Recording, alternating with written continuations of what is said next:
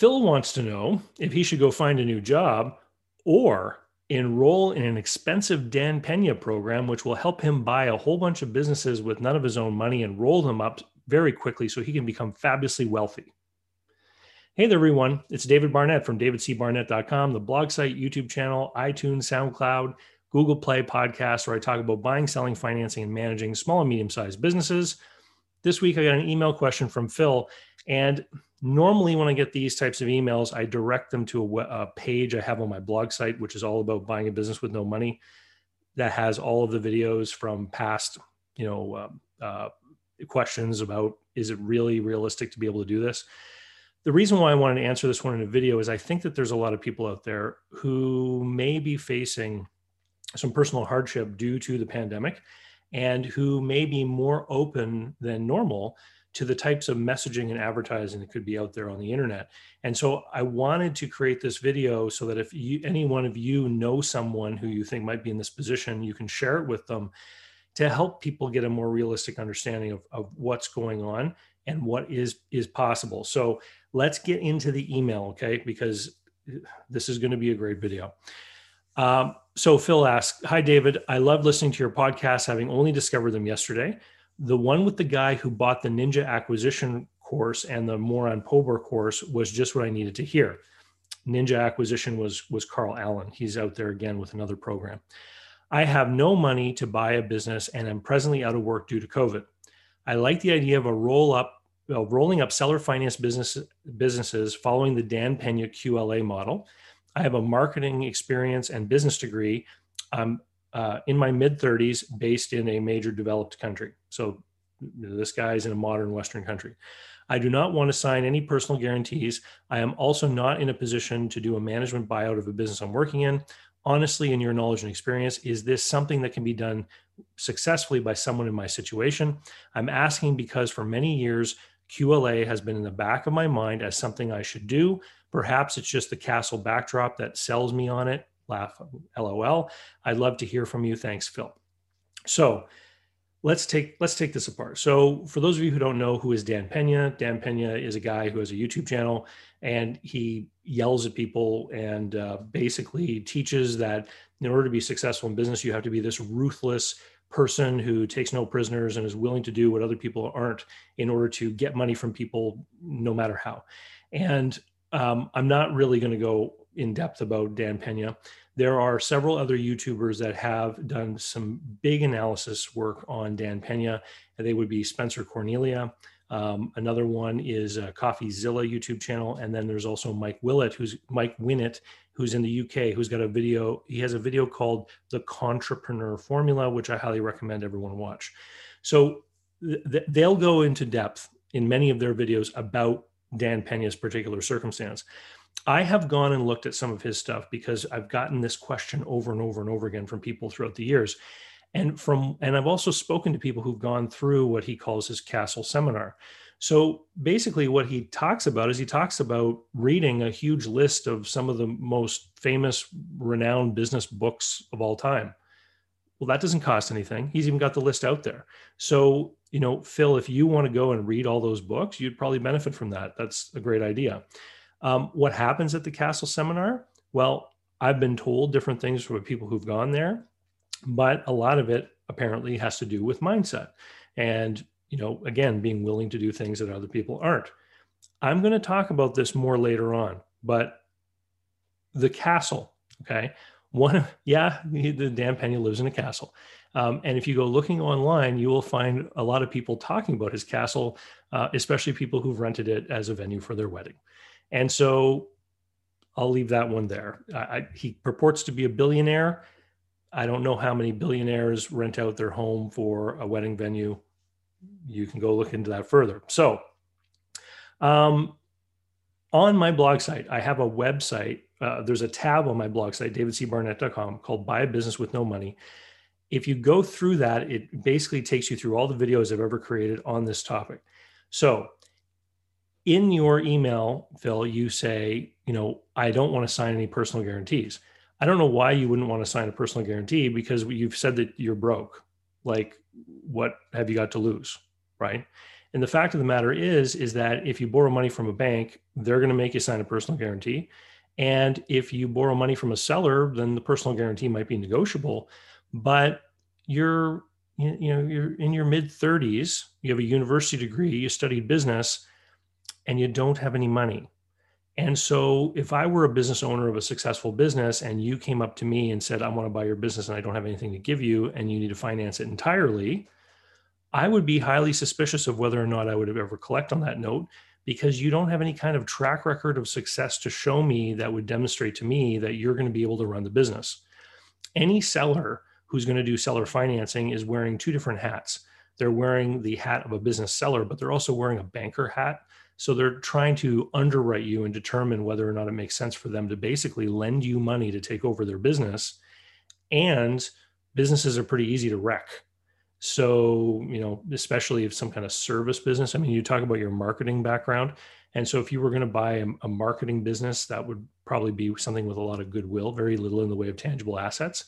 So if you took over my marketing agency, let's say if I was selling one to you, you could wreck the relationships with the customers. And then if I had to take the business back, it might be nearly impossible for me to recover because my customers would have gone off with other people maybe by that point. So let's talk about some actionable advice here. And when I was poking around online, I came across a really fun quote from Charlie Munger, who of course is Warren Buffett's associate at Berkshire Hathaway. And Charlie Munger says that there's only 3 ways for a smart person to go broke. It's a bit of a joke, but I think it's absolutely true. Liquor, ladies, and leverage. Okay. And so, I also believe that these 3 things keep people broke. They prevent people from ever doing the things that they should be doing in order to create a path that will lead them to a growing fortunes and success down the road. So if you're talking about buying a business using 100% seller financing, then you are talking about ultimate leverage. You're talking about the highest leverage position you could ever be in. So if you bought a fine dining restaurant in any major city in December of 2019 using 100% seller financing, you'd be done, right? Because leverage magnifies gains. It also magnifies losses if things go down. So buying any kind of business asset with a lot of leverage adds risk to the equation. So buying a business, buying a business is like buying almost anything else. There's usually some sort of motivation behind it. Why on earth do people buy a business? Well, there are 2 groups of people that I've identified in my career about who buy a business. There's one group of people who are forced to buy a business. How can anyone be forced to buy a business? Well, easy. So let's say you're a person who has no access to gainful employment or no access to a wage that's going to provide a meaningful life for you and your family. You may feel that the only way that you're going to earn more money is through buying a business. And so we see this quite often amongst, for example, new immigrants to a country. So someone might be an engineer in one country and they operate with a high income. They move to a new country and their credentials aren't recognized. And so what are they going to do? They've suddenly lost the advantage of their education to leverage for higher wages. So one thing that they might do is buy a business that they can work in and they can earn an income, right? So, but you went to university, you have a university degree. The whole reason people go to a university is to improve their skills so that they don't end up in that situation, right? And so you aren't going to buy a business because you're forced to. I mean, why would you pay money to buy a business if you can just go get a job, right? So there's got to be a different reason why someone wants to buy a business. And anytime we're talking about how people are motivated to do things, I like to use, the framework of Maslow's hierarchy of needs. So I found a picture of it and I'm going to share this, if you'll bear with me, and I'll describe it to people who are listening to the audio. Okay. So it's a pyramid. And if you've ever studied any psychology classes, maybe you've seen this before. So what Maslow said basically is that you cannot function at high levels on the hierarchy unless you've satisfied things at the bottom. So at the very bottom, we have physiological needs. What do we need as human beings to make ourselves go? So we've got food, warmth, water, a place to rest. Okay. So you're not going to be thinking about creating a fine work of art if you're not sure where your next meal is coming from, right? That's how this works.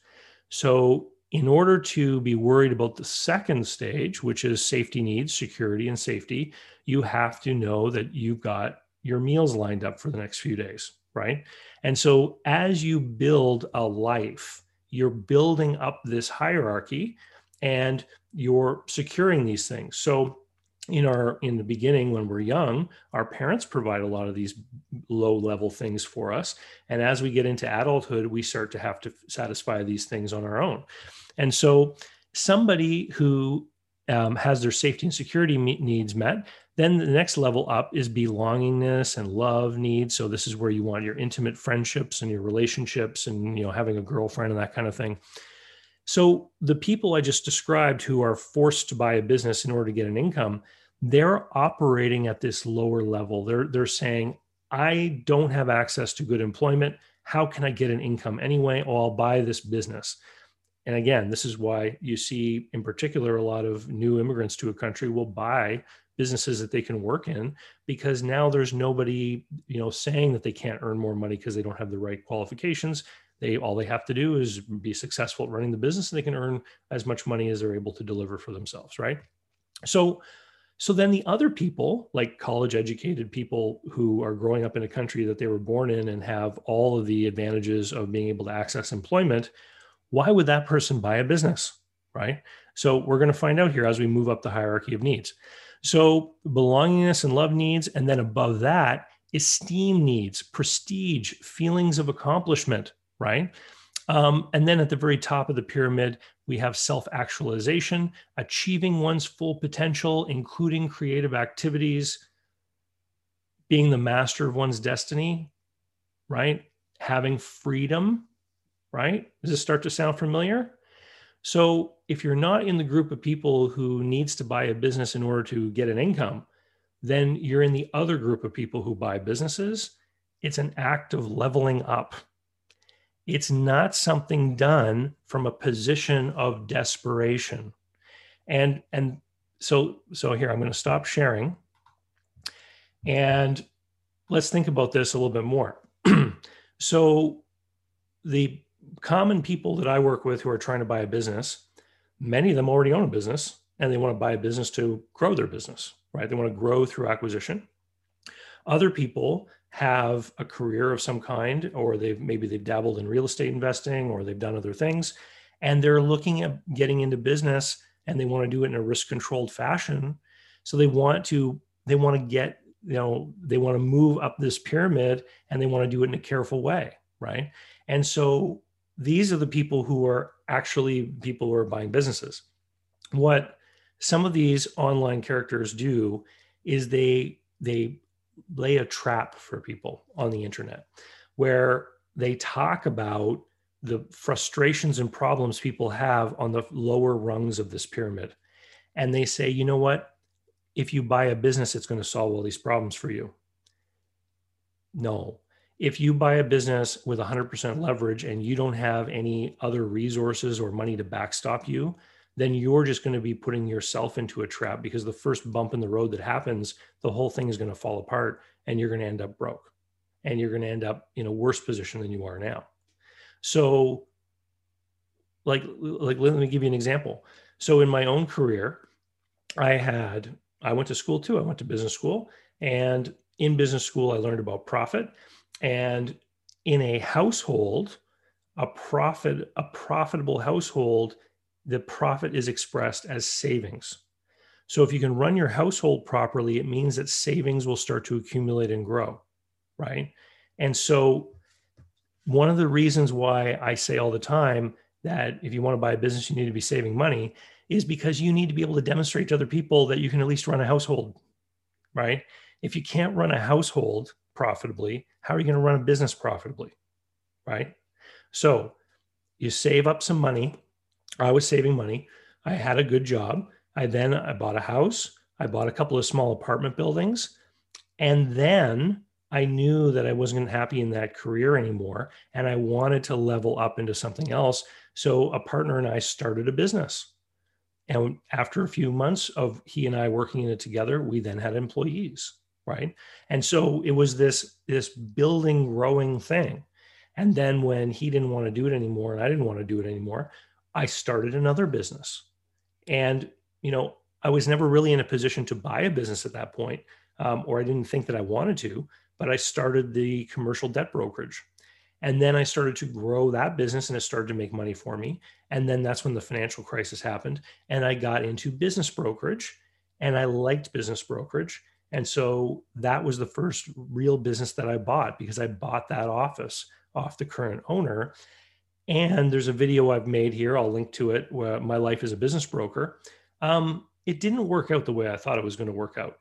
It ended up being a like crazy cash flow roller coaster that I eventually had to jump off. And in the process, yeah, I lost money. It didn't put me on the street though, because I had built up other resources, right? I didn't put my last nickel into a deal.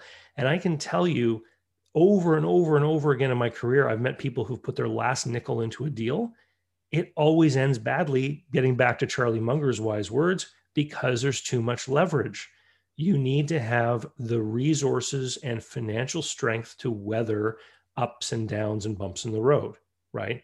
It's these guys online who are saying that, you have to do a deal by borrowing from as many different places as you can. That's not going to lead you to success. What you do is you build a solid foundation of financial strength and you keep building upon it. And then when you've got that strong foundation to weather a storm, then you're able to expose yourself to more risks in doing something like buying a business, which is going to bring more risk in and greater rewards, right? And so the whole idea then is to hang on to that business and make sure it works correctly for enough time for you to get your money back out and then appreciate some of those extra profits. That's the plan. A lot of times it doesn't work. A lot of businesses fail, right? It's risky. So here's my advice for Phil and for anyone else who finds themselves in this kind of situation. So Phil, you need to do a self-analysis and you need to figure out why you're in a position that you're in. Why is it that you're in your mid 30s and you don't have bank accounts with, $10,000 in them or more at this point in your life, right? Number one question, is it because you're spending too much money on lifestyle or the other things that Charlie Munger mentioned, right? Are things that you're doing in your day-to-day life keeping you broke? So you need to assess that. You need to figure out, how can I run my household profitably so that I can grow my savings to start having some liquid wealth to take care of these things. So very first thing you need to have is an emergency fund, right? So that if you lose your income again, that you've got options open to you. Next, you need to do something that's going to start creating value over the long time. When we do things that create value, and this gets back to Pena, because he says you got to do the things other people won't. I agree, but it's not in the way he says. You do the hard work that other people won't do because it's going to bring you continuous advantages that grow over time. In 2014, I wrote a book called Invest Local, right? Every month, I think I probably earn royalties on that book of like $100. That's not impressive at all. But you know what is impressive about that book is that I took the time to write it once. Now every month I earn like $100 in royalties off of it. And just last week, I got an email from a fellow in Philadelphia who has a podcast. He read the book and he wanted to have me on his podcast. So now I'm going to go on his podcast and I'm going to talk to a new audience of people about the stuff that I do. And I could find new customers in that audience because I wrote a book 7 years ago, right?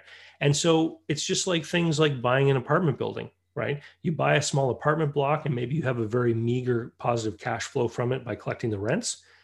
That's not very exciting and it's a lot of work and you got to spend your weekends painting rooms. I mean, I did it. I used to own 3 different apartment buildings at one time. But then what starts to happen is the balance on your mortgage starts to decline and the rents start to go up as the price of everything moves up. And as you move, that cash flow becomes bigger and bigger over time. And then you realize, hey, now I have better cash flow and I have a huge amount of equity in this building. because of the passage of time.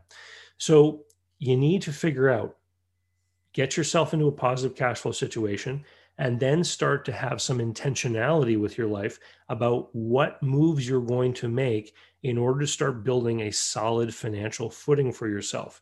Things that are going to grow in value and continue to create advantages for yourself every day over time. You mentioned, now, I'm going to tell you to do something that I don't tell to very many people. Okay. I'm going to tell you that you need to be looking for a job. You lost your job, you need to find a new one. And at the same time, you need to be developing a business. And how do we successfully create a business? It's through creating value for people, right? And creating value for people in a way that's more efficient than they can create the value for themselves. So I'm going to give you an example. One of the things that I do with my clientele is that I help analyze businesses that people are looking at buying, right? I've done this hundreds of times. So a first time person looking at a business, they're going to look at all the numbers they've been given. They're going to create spreadsheets. They're going to look at it. They're going to scratch their chin. They're going to think about it. And then they might throw up their hands and go, I don't know if I'm looking at something that's good or bad. So they hire me. I come and I look at all the numbers. And because I've looked at many of the similar kinds of businesses before, I'm able to cut through it usually in 60 to 90 minutes of my time.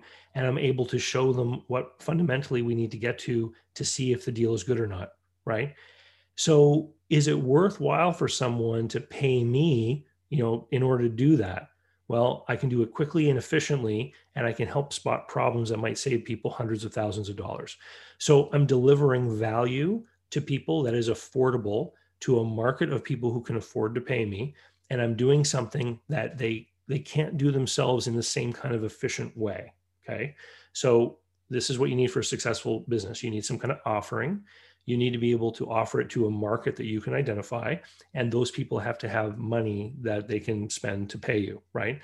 And so that's what I do. So you can do the same thing. You have a marketing background, so you need to think about, what kind of thing can I do for people that they find very difficult to do for themselves that I can do quickly and efficiently, right? So you create an offering. And then you have to identify who is going to take advantage of this, who can I sell it to, and then how am I going to find them? So am I going to reach out to them directly? Am I going to send them a letter in the mail? Am I going to email them? Am I going to call them? Am I going to reach out on LinkedIn? Am I going to advertise in some way, whatever it is? And then you have to collect from them. So right now, you're out of work. So because of COVID, many governments have created all these programs that are to supplement the income of people that have been put out of work because of the pandemic. I'm guessing you probably have some kind of income from a source like that. So basically, you've got a government subsidy paying your bills while you do the work of building a business. You should also be looking for a job too at the same time.